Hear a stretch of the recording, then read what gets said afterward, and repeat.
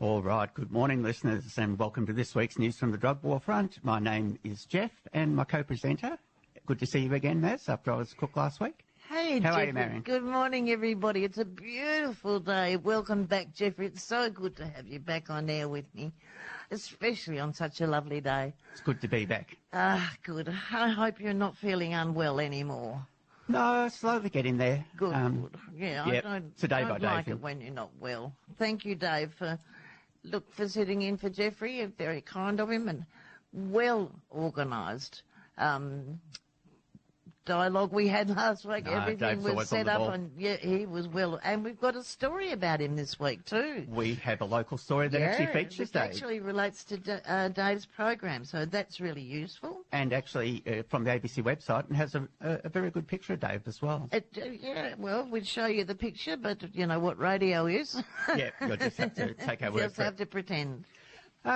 So tomorrow's World AIDS Day, Marion. Indeed it is, and I think something that we need to remember, keep well and truly in mind, because without World AIDS Day, peer education organisations for drug users in particular would not exist, as well as those for men who have sex with men or, you know, if you like, you know, pansexually oriented people. But World AIDS Day, December the 1st, every year, and it's really relevant, particularly relevant this year, because it seems to be that this new Omicron version of COVID originated in South Africa, sorry. Oh, how stupid. But anyway, it originated in South Africa because a man who was HIV positive, or actually had AIDS, I think, was infected with COVID, but I think he didn't feel it, but was infected for so long that the nature of the virus changed and became this new Omicron version. Wow. Yeah, so it's really quite... well, that's the theory behind it that I've been hearing on the news, Jeffrey. So don't take it as gospel, but it sounds like a fairly reasonable assumption. But it reminds us that AIDS is not over. No, we haven't got a cure for it. No.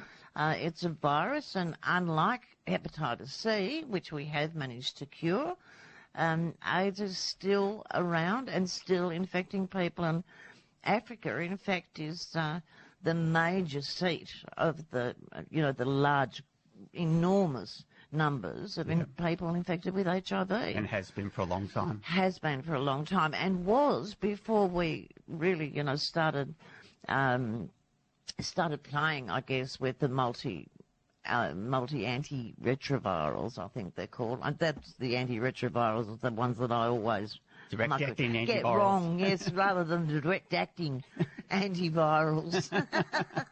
There's a lot of technical stuff, isn't there? Indeed. But anyway, it's just important that we remember, and I guess pay tribute to those from, who have passed from HIV and AIDS-related conditions, and who continue to live and thrive and survive with HIV and AIDS. We respect you, and we have many people of our peers around the world who are infected with AIDS, HIV. Oh, look, in the early days, Marion, That's where it came from. Yes, that was where it was identified, Jeffrey. Yeah. In fact, in New York, it was around before that, but it was actually Neil Blewett, who was the Minister for Health at the time, was his secretary, Bill Botel, who sent a cable back to Australia. And this is not just gossip. This is me knowing at the time, because I'm so old, knowing what was happening at the time. And Bill Botel sent a cable back to Australia saying there is this virus that 60% of intravenous drug users, they called at that time, and I think it was called, what was it called? Anyway, HIV was human immunodeficiency virus, but it actually had another name, and intravenous drug users is what IDUs were called in those days. But that was how we got funded in the first place, Jeff. Was through, because we collaborated with men who have sex with men, people who had received blood products, that hadn't been tested at that stage, because 1984 was when they first declared the blood supply clean. Sex workers, and people who had unsafe sex generally, but we're not organised, if you like, into any kind of lobby group. So we networked as peers or people dealing with the other drug users or dealing with people who had unsafe sex one way or another, and set up organisations that did what is now called peer education. Yeah.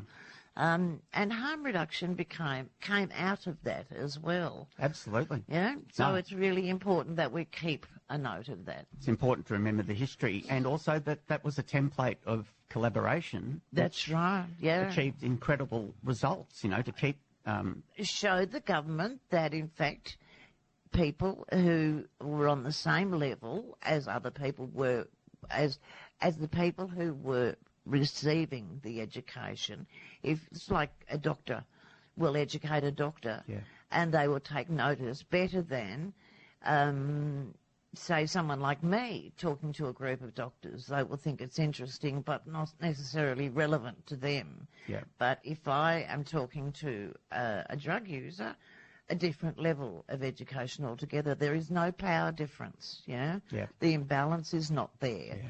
So, and we find when we look at, for instance, what the AFP put out, they put out education for drug users and the rubbish that's involved in it. Last week we were talking about it left, right and centre because of the nature of the education campaigns, very paternalistic, and it's rubbish. Yeah, sensationalist. Just not true. Propaganda. Yeah, absolutely. Yeah. And it has been like that forever. For 60 years, Jeffrey, we've been going through this, and it's still the same. One of the reasons why it's so hard to educate the general community about the failure of prohibition. That's right. It's because they have been listening to propaganda for so long that they've internalised it. They believe it. They believe it. Implicitly. Comes from the government, must be true. Yeah. Although, we have problems with this government. Not so many people are saying must be true. They're more likely to be saying, well, not sure whether this is true. Anyway. Right. For listeners who aren't familiar with the show, News from the Drug War Front is brought to you by CARMA, the Canberra Alliance for Harm Minimisation and Advocacy, which is a peer-based community-controlled drug user organisation with over 2 decades serving the ACT. And as you're probably no doubt aware from our opening discussion, we try to report on the damage done by the global policy of prohibition of certain drugs that began when the 1961 United Nations Single Convention on Narcotic Drugs was ratified, and there are 2 sister conventions that came later. But sadly, these policies or these conventions remain largely unchanged. We'd like to acknowledge the efforts of peers and activists who've contributed to the struggle against the war on people who use drugs. And essentially, the show aims to not only provide news, but to encourage debate and inform and educate listeners about the failure of prohibition. CARMA, who produces this show, provides a wide range of services. Regular listeners will understand and know this, but such as client advocacy, peer treatment support, education, creative arts, mentoring and referrals. The Connection is CARMA's peer-based drug and alcohol service for Aboriginal and Torres Strait Islander clients. Both services are located in the Churches Centres, Belconnen at Shop 17, Level 154, Benjamin Way. The drop-in is open again and the hours are 10 a.m. to 4 p.m. Monday to Friday. The office phone number is 6253 3643. I'll tell you that again, 6253 3643. So CARMA can assist people with a wide range of issues, but they include opioid maintenance treatment, that's methadone, buprenorphine, and more recently the long-acting injectable forms of buprenorphine like Buvidal and Sublocade, treatment for hepatitis C, the impact of stigma and discrimination, the availability of detox and rehab services, and in fact all issues faced by people adversely impacted by prohibition and the war on people who use drugs. Exactly. Yeah, just a quick mention that we had the CARMA AGM yesterday That's right. actually yes. downstairs from where we are here. Indeed. In the big space on the ground floor. The first AGM, yeah? Second. Well, second, actually, because the first, that's First right. one was in Havelock It's House. a first annual one. Do you know what I mean? This is our first year of being open and having had an AGM. So we had one to start with, which kicked us off. Yep. And now we've been open for a year formally. Yep. As an incorporated organisation. Yeah, look, it was good. You know what AGM's like. You have to go through certain set procedures. But Chris's executive director's report covered like some of the issues that we've worked on this year, like the submission to the Drugs of Dependence Bill. It's been put before the ACT Legislative Assembly, which we support wholeheartedly. Indeed. Update about the connection service, the naloxone program, which we've got that story on from the ABC website about the origins and future progress of CARMA's naloxone program. The peer treatment support program, it's been almost 3 years since CARMA started that, which provides ongoing support for peers in the ACT to access services, interact with wider services under the social determinants of health model. So that's and became really obvious when during COVID, during the lockdown, when really the radio show was the connection or made the connection between users and CARMA and allowed people to interact with CARMA via the radio show, if you like, or via our advertising of services and where they were available and how. Absolutely. In fact, that very point is in Chris's report under the COVID-19 and 2021 lockdown section, just how important it was to maintain a connection with a captive audience in lockdown, Indeed, essentially. And various partnerships with Directions Health, Hepatitis ACT, Women's Harm Reduction International Network. We partner with them on the Orange the World 16 Days of Action campaign. That's on at the moment, isn't it? It's on not? again. Yeah, it's on again. Interchange Health Cooperative, CARMA providing brokerage for membership of the Interchange Health Cooperative, and also worked with YWCA, Ted Knox. It's actually pretty impressive, the range of achievements. Yes, indeed. CARMA has managed to very achieve. proud of what CARMA's managed to achieve over the last, since it's become incorporated, even before that, but since it's become incorporated, it now has a report that makes it clear just how far CARMA reaches into the community, and I in think collaboration with a lot of organisations. Bronwyn from Directions made that point, just how much higher CARMA is as an integral part now of the sector, and it's indeed. collaborating with so many other organisations and kicking a lot of goals. Look, let's go to a song and then we'll get into the story we mentioned about Dave. This is Paul Kelly, From St Kilda to King's Cross. All right, of course, that was not Paul Kelly. He's on disc number 2, not the first one. So, anyway. Good to have you back, Jeff. Yeah, history never repeats, except like hell. I'll make a mistake on one of the CDs. Look, just quickly mention the contents of this News from the Drug War Front broadcast do not necessarily reflect the views and or policies of CARMA. CARMA does not condemn, but nor does it not condone, nor condemn drug use and does not promote illegal activity. CARMA recognises that drug use happens, and as such, CARMA focuses on harm reduction messages, drug treatment support services, advocacy and community development. CARMA seeks to reduce the harms associated with drug use as well as the harms associated with the criminalisation of drug use through the provision of empowering programs that concentrate on community development, person-centred holistic healthcare and equity of health service delivery for all people. Indeed. Okay, as promised, this piece is titled An Opioid Reversal Program Has Saved Dozens of Canberrans. And this was from the ABC News website. Yes, yeah? the national I'm broadcaster. Very proud of it.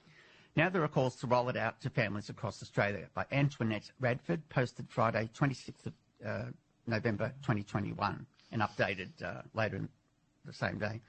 David Baxter has witnessed the effects of overdose firsthand. Quote, I was living in a share house with a guy whose girlfriend was a dealer. We had a lot of people coming around the place using heroin and using ice around the house, he said. There were quite a few occasions that I had to save people. Mr. Baxter used drugs for much of his adult life and since breaking his own addiction has dedicated his career to helping loved ones of drug users.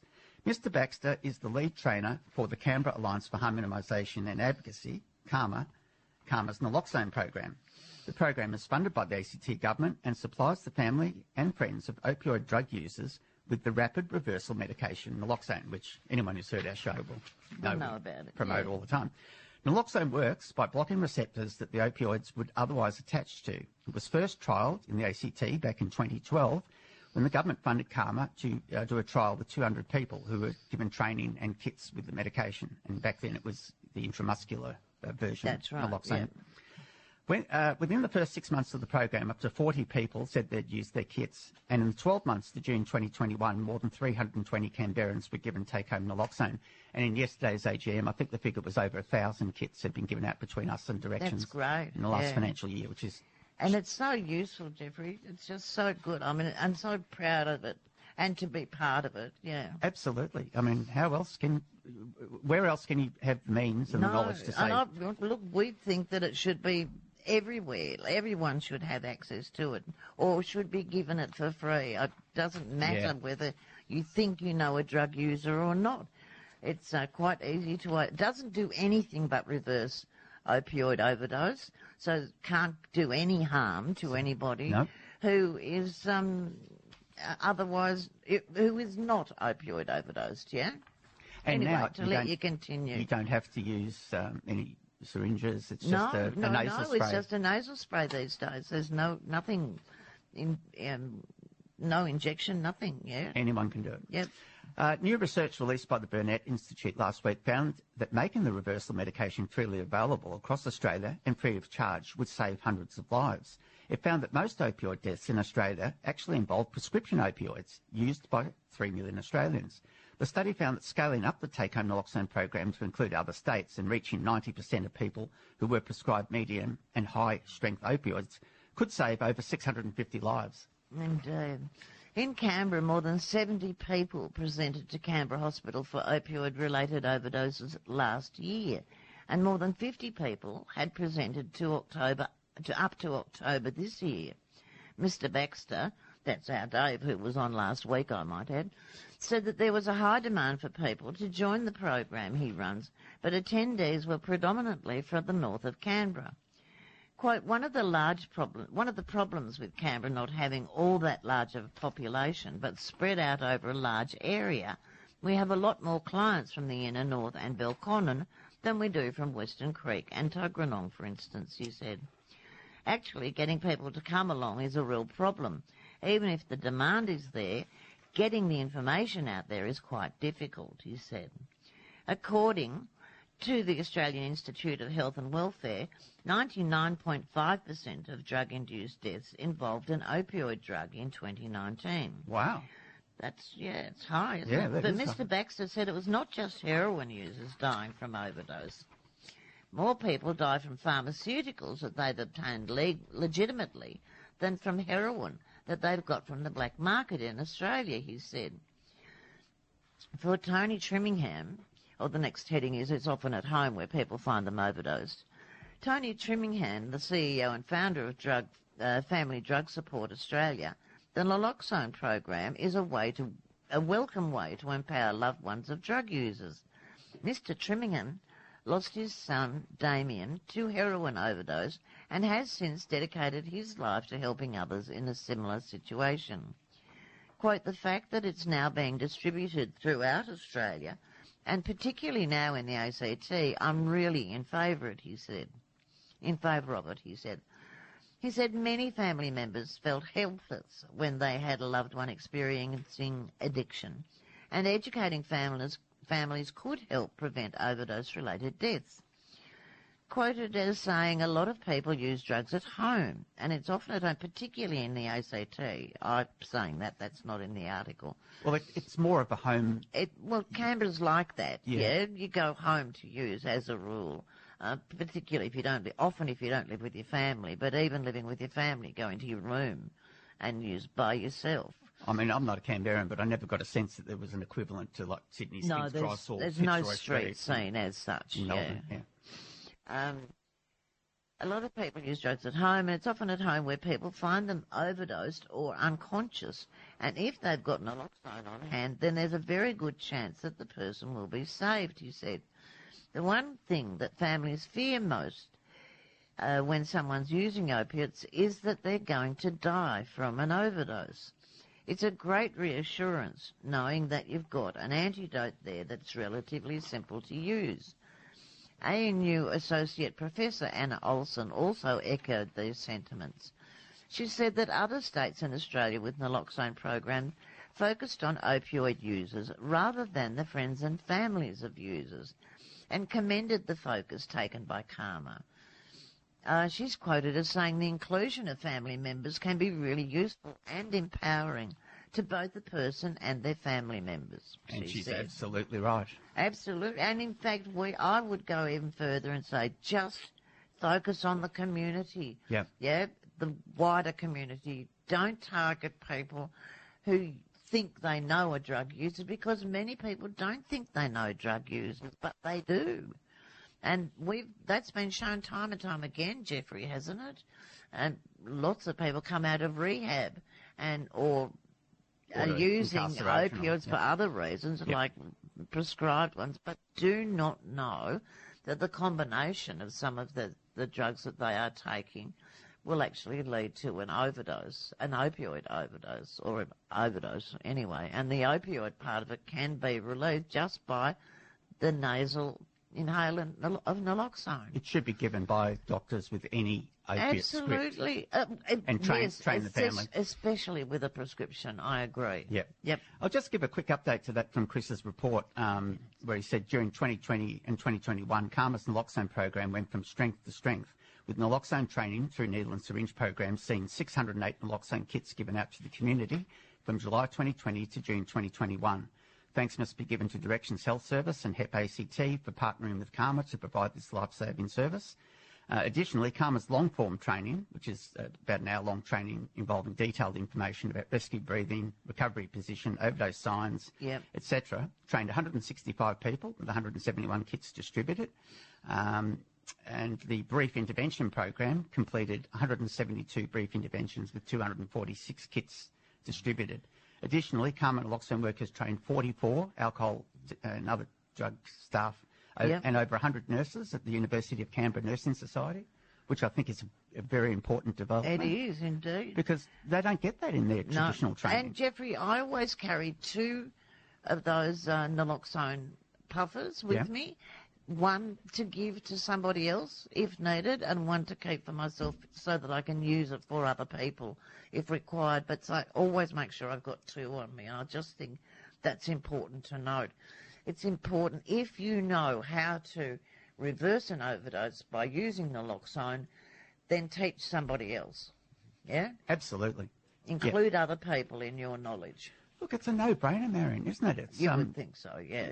It's a nasal spray. It can't do any damage. And it doesn't hurt anybody. No. It's not going to do anything other than reverse the effects of opioid overdose. That's all it does. Yeah, and it does it well. Does it well. And quickly. And quickly, yeah. And, of course, we've had full support from ACT Ambulance from the get-go as well. That's right. And if you're on 000 to the ambulance at the same time, and they don't require to have an ambulance sent out because the overdose is not as severe and can be immediately reversed, then it saves them a huge amount of money by not having, what is it, $500, $700 these days to call out an ambulance? I'm sure it's not cheap. Yeah. It is not cheap. It's not cheap to the system. And naloxone can do the same job in, 5 minutes that an ambulance would take 3/4 of an hour to do. And it's the same medication being given. Same medication that they're going to use, just it's supervised by professionals, that's all. But definitely one of the things I think CARMA can genuinely feel particularly proud of. So congratulate Dave and CARMA for actually being innovators in that area. And Dave's assistant, Damien. Let's not forget Damo. Don't forget Damo. Never forget Damo. Sorry, mate. Would never forget you for a minute. But no, very nice to see that story on the ABC website. And absolutely. Recognition of the importance of what CARMA have managed to achieve and the ongoing expansion of naloxone and its potential and reality of saving lives. Absolutely. And what price can you put on that, Marion?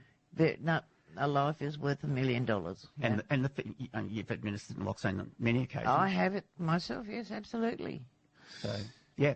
All right. Well, we're coming up to the news, so we will have a break for that, and then we'll come back with some other hopefully interesting stories. Yep. So stay tuned after the news to News from the Drug War Front with Jeff and Marion. Here's the news. All right. Welcome back to this week's News from the Drug War Front on 2XXFM, People Powered Radio. And just while I'm mentioning 2XX, I'd like to thank them for their support. This show has been going to air on 2XX for around about 15 years or thereabouts, and we very much appreciate the support from 2XX. So if you like our show or any of the other wonderful shows that are produced by volunteers, seriously consider becoming a financial supporter of 2XX, or if you've got a few spare free hours, come and do some volunteer work. I'm sure it'd be much appreciated. Got a very disappointing piece from New South Wales. Pill testing bill meets very tough opposition in the New South Wales Parliament. It's by Anton Nilsson from news.com.au, November 25. A woman whose teenage daughter died after taking drugs at a music festival has made an impassioned, fresh plea to New South Wales politicians. The mother of a 19-year-old woman who died after taking ecstasy at a Sydney music festival says pill testing could have saved her life, but laws that would allow expert pill testers to apply for a government licence are, sadly, doomed to fail. Greens MP Kate Fairman, who has admitted to taking MDMA, also known as ecstasy, in the past, introduced the legislation to New South Wales Parliament Wednesday week ago. When people have more information about potential harmful substances, they're far more likely to engage in less risky behaviour, she said. Importantly, pill testing services have also been used to alert the public about potentially deadly substances in circulation. But the government and the opposition have both said that they would reject the bill. Jenny Ross King, whose 19-year-old daughter Alex, died after taking MDMA at the FOMO festival at Parramatta in January 2019, said politicians should consider allowing pill testing. She said the laws would give people thinking about doing drugs access to credible information about the substances from experts. And she's quoted as saying, "I lost my Alex, but had this been in place, it's quite possible it may have saved her life. What would it mean to other families, to other young people? Well, it would mean possibly they wouldn't be in the position that I am in now." Ms Ross King contacted New South Wales Premier Dominic Perrottet to make her case.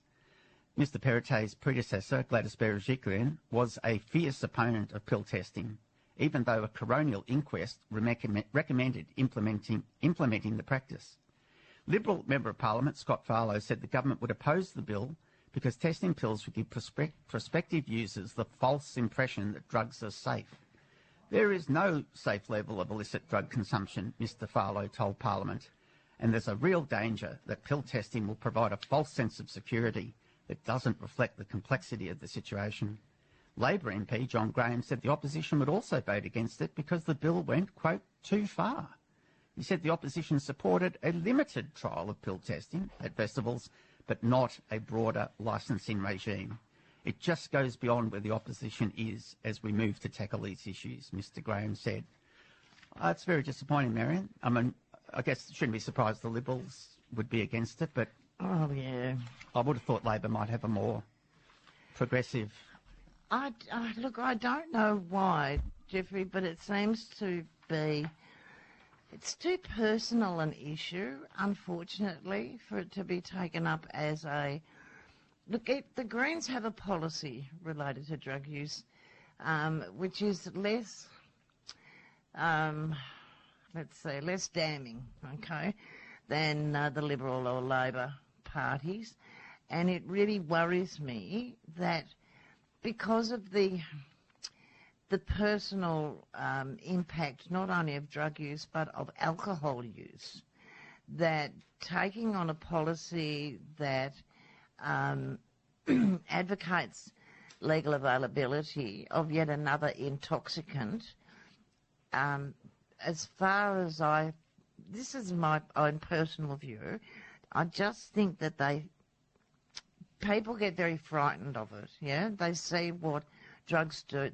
Either it's their own personal drug use or a member of their family. I also think they're scared of the backlash from mainstream media. Should they actually express an opinion? Absolutely, absolutely. And, I mean, we have, locally we have a member who's prepared to put up a bill, but it's his own bill. It's not a party bill. Private member bill. A private member's bill. And it's like, I guess, in a lot of ways, it's like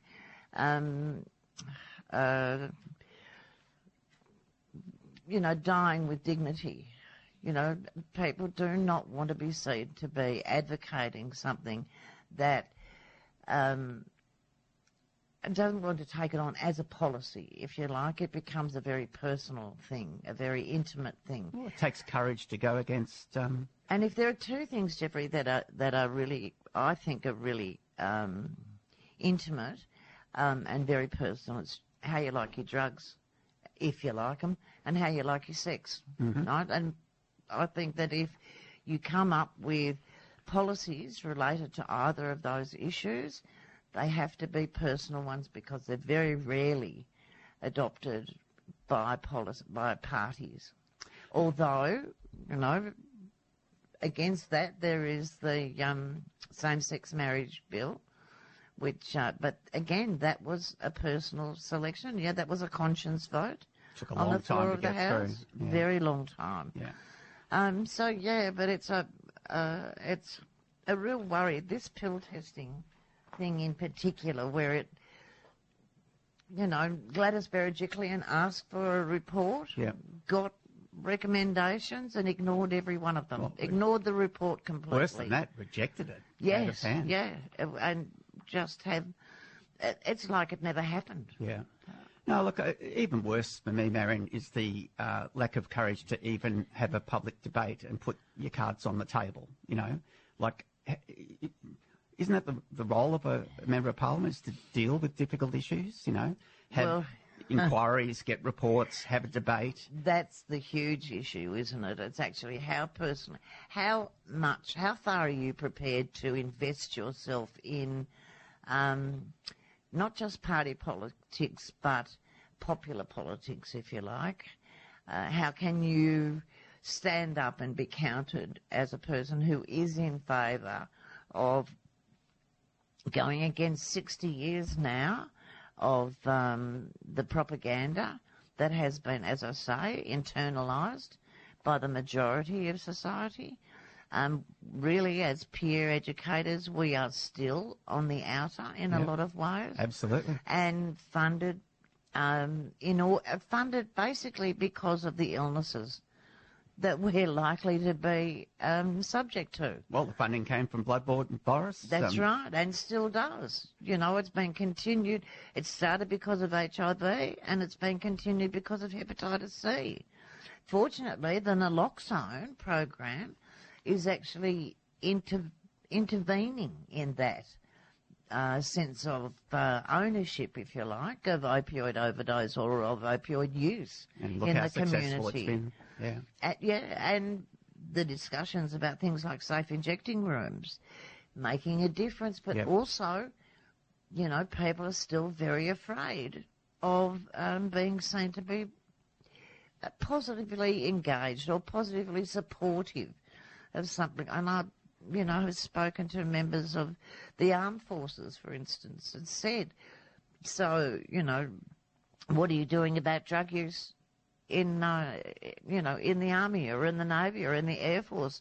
And really, a member of the Navy that I spoke to said, we don't have any drug use in the Navy. I mean, I said, well, what do you think alcohol use is? Yeah, well, that's but there are no problems with it. And so, it's legal. Yeah. Yeah, okay. Yeah, it's just crazy. All right, let's go to the song, and then we'll come back with a very good piece entitled New Efforts to Make Top-Level Policy and Research Actually Welcome Drug Users. A good piece. All right, this is going back to the days when I was a youngster and going to see Australian blues bands, and this is Chain, Black and Blue. That takes me back, Marion. The old band Chain, Phil Manning, Matt Taylor, Black and Blue. All right, the time is 17 minutes after 11, and you're with Jeff and Marion in Studio 1 at 2XX, Canberra's Community Radio. This is News from the Drug War Front. And we've got a piece by Brooke Nolan from filtermag.org, New Efforts to Make Top-Level Policy and Research Actually Welcome Drug Users. What a thought. An oft-cited mantra, quote, nothing about us without us, suggests the involvement of people who use drugs in drug research and policy making is essential. This is not only true from an ethical standpoint, but also in terms of effectiveness and logistics. In the drug policy and drug user health realms, people with lived experience offer invaluable insights and trusted access to the community. Both of these are integral to the work. Yet despite this, the involvement of people who use drugs is often last minute, tokenistic, or even harmful to those who put their hand up. If anyone understands the importance of doing it better, it's Annie Madden. Located in Sydney, Australia, Annie Madden is currently completing her PhD at the Centre for Social Research in Health at the University of New South Wales. Her PhD looks at, quote, drug user representation in high-level drug policy settings, end quote, from the perspectives of those who do this work and those who work with them. I've been that person. I know what it's like and I know what it takes. Madden refers to herself as a global drug user activist, and her past career backs that up. Her PhD follows 16 years as CEO of ABLE, the Australian Injecting and Illicit Drug Users League, along with senior roles in organisations including NEWA, the New South Wales Users and AIDS Association. Her days in drug user activism can be traced back to the late 1980s at University in Queensland, where, as an injecting drug user herself, she saw the advent of HIV/AIDS, which we were talking about before, Marion, and helped found one of Australia's first peer-based drug user organisations and syringe programs. She was later awarded the Order of Australia for Distinguished Service to Community Health, Policy and Advocacy. She started with Quiver and got that Order of Australia, 2 years ago now, I think it was.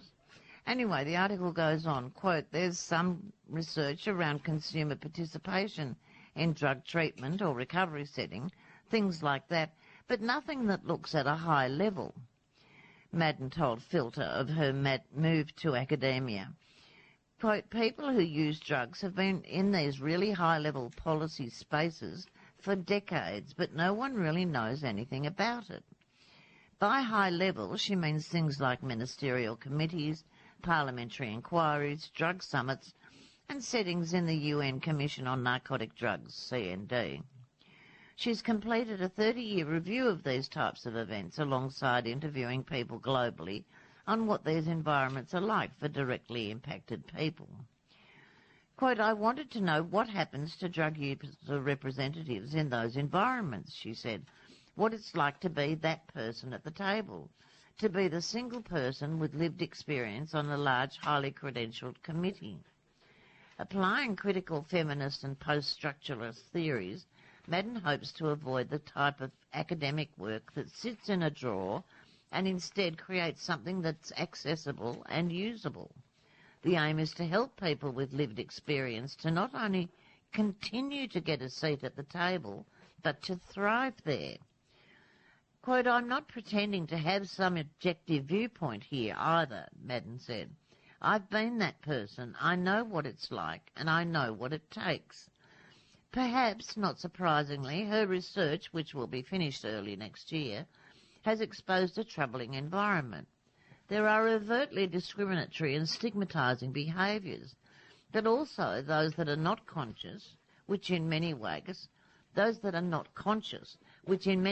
makes them harder to tackle.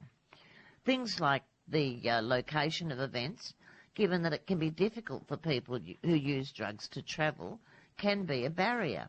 But the more harmful moments are those subconscious attitudes. As Madden put it, I've never been so politely fucked over in my whole life. What a classic quote that is. It is. That's a good one, Annie. Look, it takes a lot of bravery to enter these environments as someone who uses drugs. Yet for some people, being the voice of their community is worth all the pressures. A new mentorship program from INSHU, the International Network on Health and Hepatitis in Substance Users, and INPUD, the International Network of People Who Use Drugs, hopes to encourage others to do the same.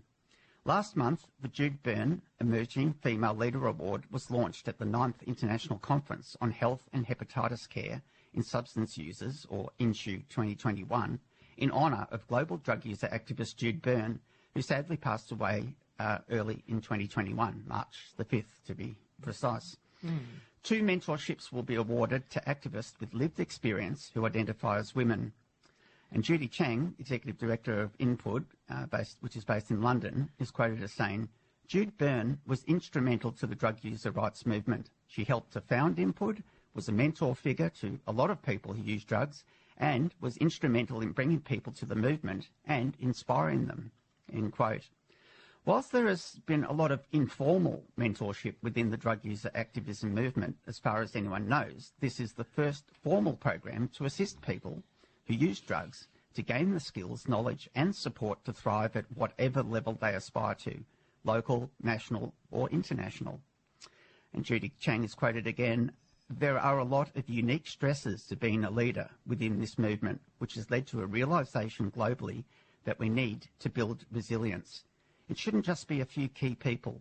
Devastatingly, a lot of activists that people looked up to have also died due to the overdose crises or the impacts of criminalisation. The 9-month mentor program hopes to build the next generation of leaders and will be very flexible. Award recipients will be able to choose what area to specialise in, such as research, advocacy, community mobilisation, or anything else they might want to focus on. Chang, who has lived experience as well as an extensive history of leadership roles in drug user organisations, has for many years advocated for people who use drugs to take active roles in research, policy and advocacy. The mentorship program is the antithesis to what she has seen happen time and again, in line with Madden's research, the tokenisation of people who use drugs in these environments. We can only hope that opportunities like this and research like Madden's will increase momentum toward people who use drugs having a deeper impact on the research and policies that shape their future. Until then, Chang, Madden and others have some practical advice for researchers and project managers. Quote, we want to see people who use drugs there from the very beginning, Chang explained. We want to see them in the research design phase all the way to the writing and publishing. She added that while this could require some capacity building along the way, the pros far outweigh the cons. Quote, you need to plan to assign more budget and more resources from the very beginning. You need to put this effort in to take people on that journey because otherwise it's always just going to be a tick box activity. Brooke is the marketing manager at the International Network on Health and Hepatitis in Substance Users, INSU, an organisation that brings together community members, clinicians, researchers, advocates and more to fight for equitable health care for people who use drugs.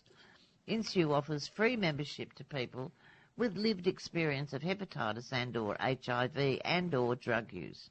Brooke lives in the Blue Mountains of New South Wales, Australia. I think that's an excellent piece, Marion. It is a good piece, yeah. And also reflects my experience of the difficulty of the drug using community interacting with a lot of the researcher community, you know, like when they've got... Well, Jeffrey, you know, remember when we were talking, you brought to the show Input's report and the human rights, you know, the expression of human rights that drug users are entitled to. And I personally was surprised that I would be entitled to a set of human rights, as a drug user would be entitled to a set of human rights, not just as a human being. Yeah. But it makes perfect sense that of course we should be. But yeah, from, 1984 at that time as an ex-drug user, and then, 1994 reverting back to, current, career, position. It just is I was never ever at any stage considered a representative of drug users. And while at that stage I wasn't a drug user, I certainly had lived experience of drug use. And I remember, in fact, Jude was one of the few people who used to ask the pertinent questions and not be taken notice of. But in fact, it was the important questions like, have we tried that when we were doing, remember, the 3x3x3, how to clean a syringe because not everybody had access to clean equipment, injecting equipment. And Jude said, yeah, but have we tested it? Well, in fact, no, it had never been tested. It was just a suggestion for a member of the AIDS committee, the National HIV and AIDS committee. And one of the scientists said, well, why don't we try this, 3 by 3 by 3? And that then became the mantra until needle and syringe exchange programs were introduced. So, yeah, I mean, really important stuff that is being overlooked because the nothing about us without us was being ignored. Yeah, and the low status with which illicit drug users people just are held were in. not respected. Yeah, lack of respect. Yeah. Yeah. No, that's a good way to express it. All right, look, I found the track that I originally said we were going to play from St Kilda to King's Cross, so let's give it another go. This is Paul Kelly. Okay. Kelly. It was Paul Kelly, very obviously Paul Kelly. It sounds so much like him, unlike Split Ends, which sounds nothing like Paul Kelly. And in fact, are a New Zealand band, even though this is still Australian Music Month, Yes. which is why we're playing so much Australian music. Indeed. Although we sort of claimed them, didn't we, Split Ends? Yeah, and I think they've claimed us too in a lot of ways, although they have often gone back to live there. One of the things we sort of have missed, although, and it isn't actually part of the script, is that there's an opioid agonist treatment shortage in Lebanon, and we did talk quite a bit about the naloxone program that Dave has been running. Dave and Damo have been running in Canberra, but it's really important because many places actually refuse to accept the fact that they have opioid users, but that there isn't any naloxone in Lebanon is really important. And it's Well, an even article, worse, they're running out of methadone and buprenorphine. Well, yeah, I mean, it's just horrendous and not even caring about it, which is just... Maybe we'll quickly read that one, Mass. It's entitled Opioid Agonist Treatment Shortage in Lebanon, Call for Support by Istvan Gabor Takacs, who's part of the Drug Reporter organisation based in Hungary, but they do a lot of videos and interviews about... And they've done a video about this. They have? Apparently, yeah. And it says OAT, or opioid agonist treatment, was legalised and launched in Lebanon in 2012 within the harm reduction program, after years of advocacy from harm reduction actors in the country. In light of the compounding and ongoing crises that have hit Lebanon since 2019, we all saw that massive explosion that hit the port. That was shocking. Today, organisations are facing the risk of yet another health crisis with the imminent shortage of opioid agonist treatment medication. Organisations providing the treatment in Lebanon have learnt of the upcoming shortage of opioid agonist treatment medications, which leaves the lives of over 1,200 individuals hanging in the balance. Well, so they acknowledge there's 1,200 at least people. So it's not a small number of people. And no, it's not. A link then to it says, the video. Watch the video, yeah. According to the Ministry of Public Health, or MOF, in Lebanon to date, 2,438 patients are registered in the program. However, from this number, approximately 1,200 to 1,300 patients are active on treatment and receive their medications on a weekly basis from centres accredited by the Ministry of Public Health. Substitution drugs require import authorisation from the Narcotics Department and export authorisation from France. And this process usually necessitates 45 days following approvals. Since the approval of the Bank of Lebanon was not issued to date, the problem of shortage is definite. As a result, this will expose patients to abrupt discontinuation, withdrawal, overdoses, and the high risky behaviour and criminality. The government's economic situation is the leading cause of this shortage. The procurement process is lengthy, as the approval through the central bank and other administrative procedures will take ages. At the same time, the working NGOs are doing their best to get donations as soon as possible in order to cover the period of shortage. If these two medications used for OAT in Lebanon, or opioid treatment, antagonist treatment, in Lebanon will be out of stock in 3 weeks. And this is dated November the 19th, so 3 weeks from then. Active beneficiaries are in danger.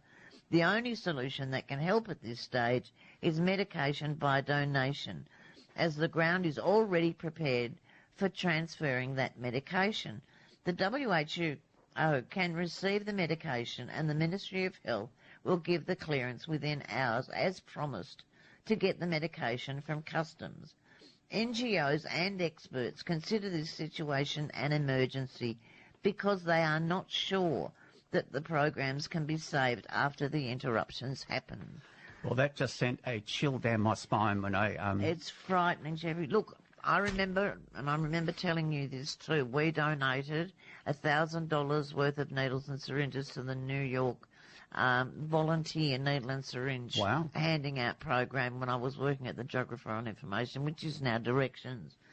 And I got our management committee to authorise $1,000 American because they could buy the units over there for something like 7 cents. Right. At the time, so 7 cents a unit, and here they were like 35 cents a unit. Yeah. So it was much more sensible to actually buy them over there. So we gave it to the New York program via the Washington State program, the one in up in Seattle.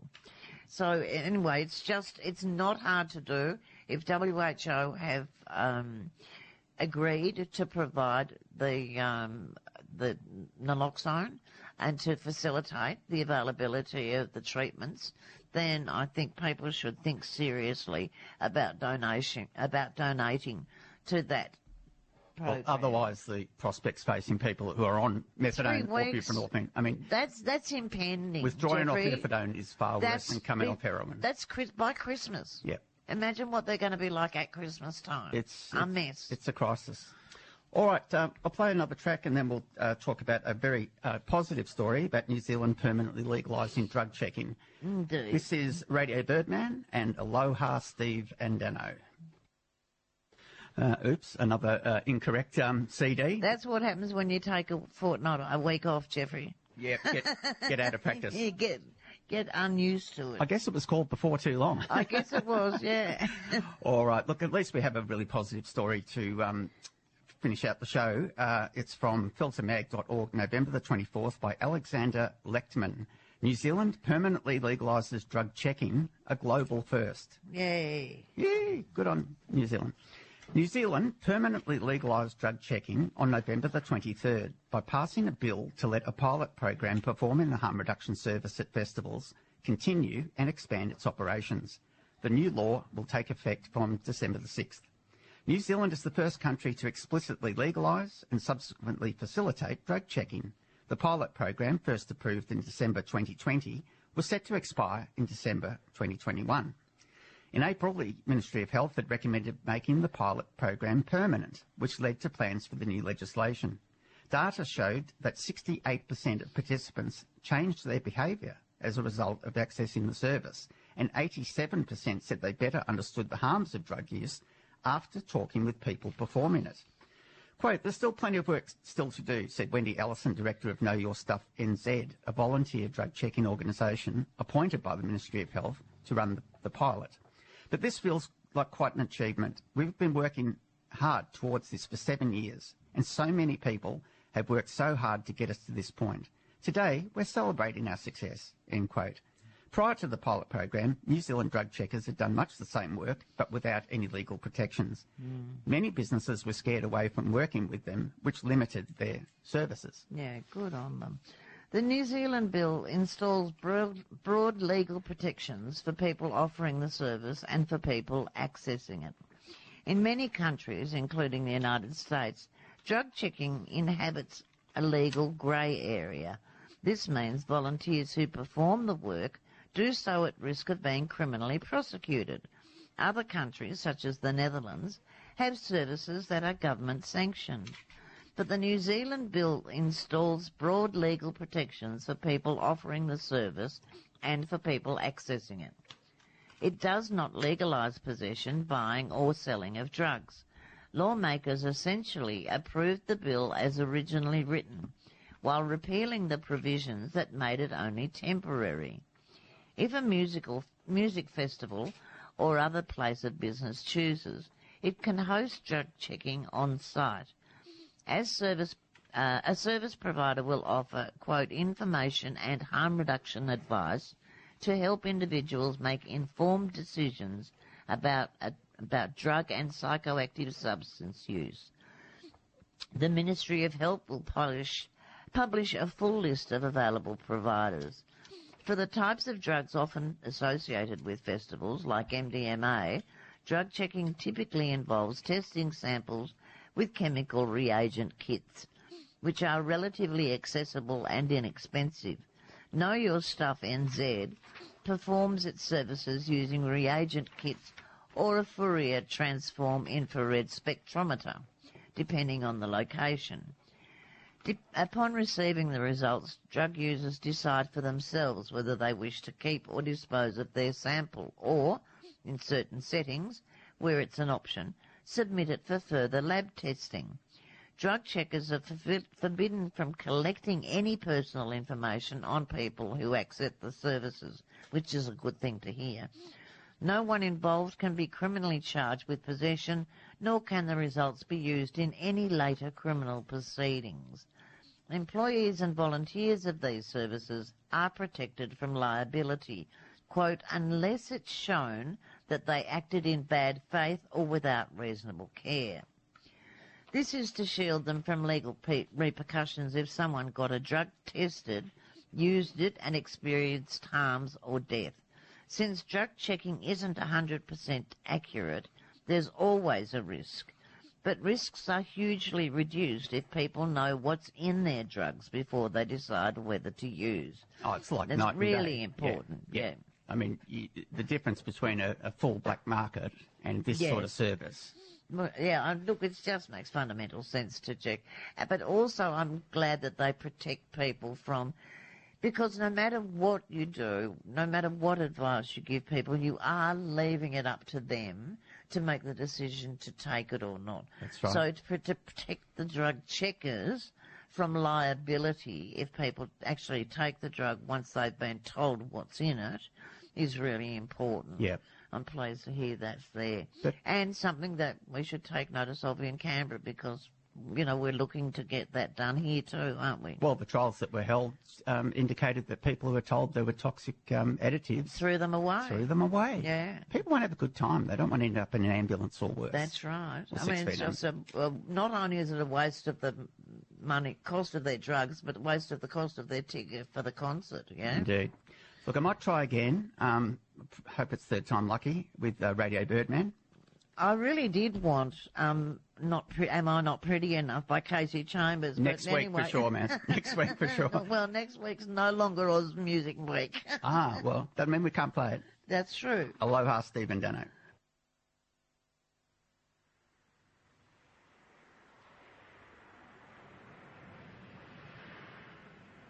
That is. Thank goodness that was Radio Birdman with Aloha, Steve and Dano. Well done, Jeffrey. We've got time for a not-so-positive story at this stage, Yeah, Max. the injecting room. It's a national song. No sign of report as council yet to receive assurances.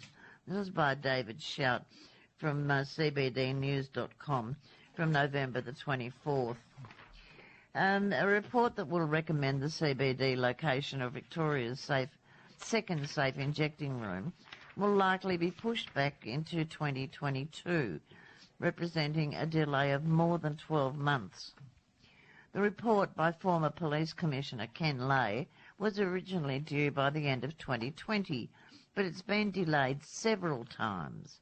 Mr. Lay told the City of Melbourne in May his report to the state government would likely be completed in 8 to 12 weeks, and the government had also committed to a release by the end of the year. But the state has since steered clear of committing to that timeline. The report is significant as it will recommend the CBD site most appropriate for Victoria's second supervised injecting room. after a 2020 expert panel declared that the state's first site in North Richmond required help dealing with the demand, meaning that there were too many people for what they were doing. No decision has been made regarding the final location for the medically supervised injecting room, a government spokesperson told the CBD News in November. Quote, with around one person a month dying from heroin overdose in the city of Melbourne, there's a real and growing need for a community health and wellbeing hub. A second supervised injecting service will save lives and change lives. End quote. It's strongly suspected that the former Uralla building on 244 Flinders Street, which the government purchased earlier this year, was the new preferred site for the new supervised injecting facility, although this was yet to be confirmed. The government said Mr Lay's report has been delayed due to COVID-19, which limited consultation with stakeholders. Don't know why it can't do that by Zoom names, or, yeah. over the computer. Yeah. More significant, however, is that the government scrapped its preferred injecting site more than 6 months into the former police commissioner's consultation. That facility, Community Health Centre CoHealth in Victoria Street, was subject to strong pushback from the council due to its proximity to vulnerable residents and the Queen Victoria market. It's always NIMBY, not in my backyard. Yeah. NIMBY. On May the 26th this year, councillors voted 7-4 to affirm its support for the government to house the state's second safe injecting room within the Central Business District. In the most passionate debate at Town Hall in years, a motion by Councillor Rashina Campbell to outright reject the facility was also defeated. However, it's since emerged that assurances sought by the council that might not have been met by the state government. Councillors requested the Lord Mayor write to the Health Minister to seek an ongoing and formal commitment from the government that regardless of the injecting room location, there would be, quote, no impact on amenity to surrounding residents, businesses and other visitors, and that impacted residents and traders are invited to participate in an ongoing consultation process with the government. It's understood these assurances have not been met. So it sounds to me, Marion, that the state government is, dragging the heels or don't? Well, it sounds very much like they've had a bit of pushback originally, and it seems crazy. I mean, that if they're talking about it still having, why they think is going to make any difference having one localised site as opposed to a multiplicity of areas where people go to wake up in the alleyways of Melbourne. What difference? Or down by the river, down by the Yarra. Why is that going to make a difference? Having a community hub or a centre where people go, they're not going to hang around outside and look stoned or be stoned or sell drugs. It just doesn't work like that. Why are they behaving like this? It sounds like it's just pushback, and they must be getting too close to an election. I was wondering whether that was part of the story too. I have a sneaking suspicion that like this. It sounds like it's just pushback. And they must too, actually. It does, and I have to say that Kevin Andrews has actually shown an awful lot of... Dan Andrews, I do that every time, don't I? Poor guy. Well, I'm mucking up the CDs. You muck up the politicians. The other side of politics too, I might add. How wrong can I be? Yeah. Sorry, Dan. He'd be against it, Kevin Andrews. Yeah. 100%. But anyway, look, let's hope that the Victorian government is still committed to a second. And I'm so sorry to hear that for all you users in Victoria. In Melbourne in particular, I remember it was in a huge difficulty. Getting on was a breeze, finding somewhere to have a whack, a whole different kettle of fish. Yeah. All right, that takes us out from another episode of News on the Drug War Front. Hope we've covered some stories of interest. Yes, it's so nice to have you back, Jeffrey. Nice to be back. And I'm glad to hear that you're well again. And everybody have a lovely day. Go and enjoy the sunshine. It's going to be 26 degrees, Indeed. My dears. Make the most of it. We'll leave you, as ever, with our theme song for the show, Golden Brown by the Stranglers. We hope. Oh, yeah. I won't guarantee it, but hopefully. Bye for now. Bye.